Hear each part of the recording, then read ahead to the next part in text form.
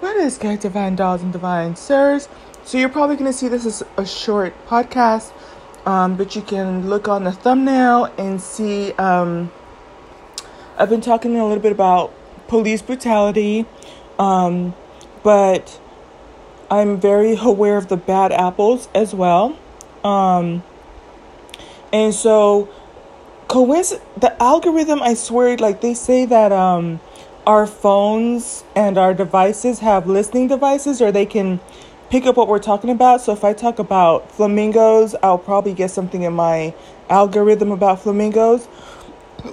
And so yesterday I was talking about that one, I guess, crooked cop that he was planting narcotics on people. And part of what was so interesting to me here is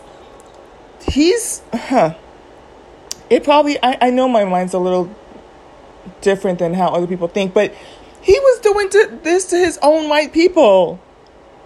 He was doing this to his own, but and it's sad because I remember one woman lost her job. One guy lost his children, because custody battle, if you're arrested for drug use or narcotics. So he has wrecked a lot of people's lives. I just find it interesting, the court system did charge him, but I think that there's just not enough pushback from the inside in terms of, and I kind of understand that type of environment is not the most conducive for that. They have a culture kind of like hazing from the very beginning, that we have a blue code and, snitches get stitches and end up in ditches type of a thing. And,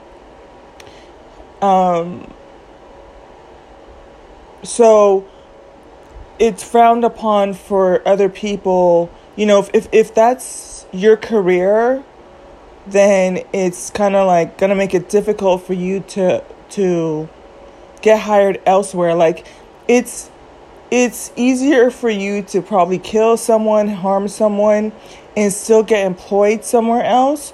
But if you snitch, quote unquote snitch, or call out the bad apples, they're not going to hire you in law enforcement, because that's how deep that code runs. But just wanted to share that. And again, I just find it fascinating. I don't know.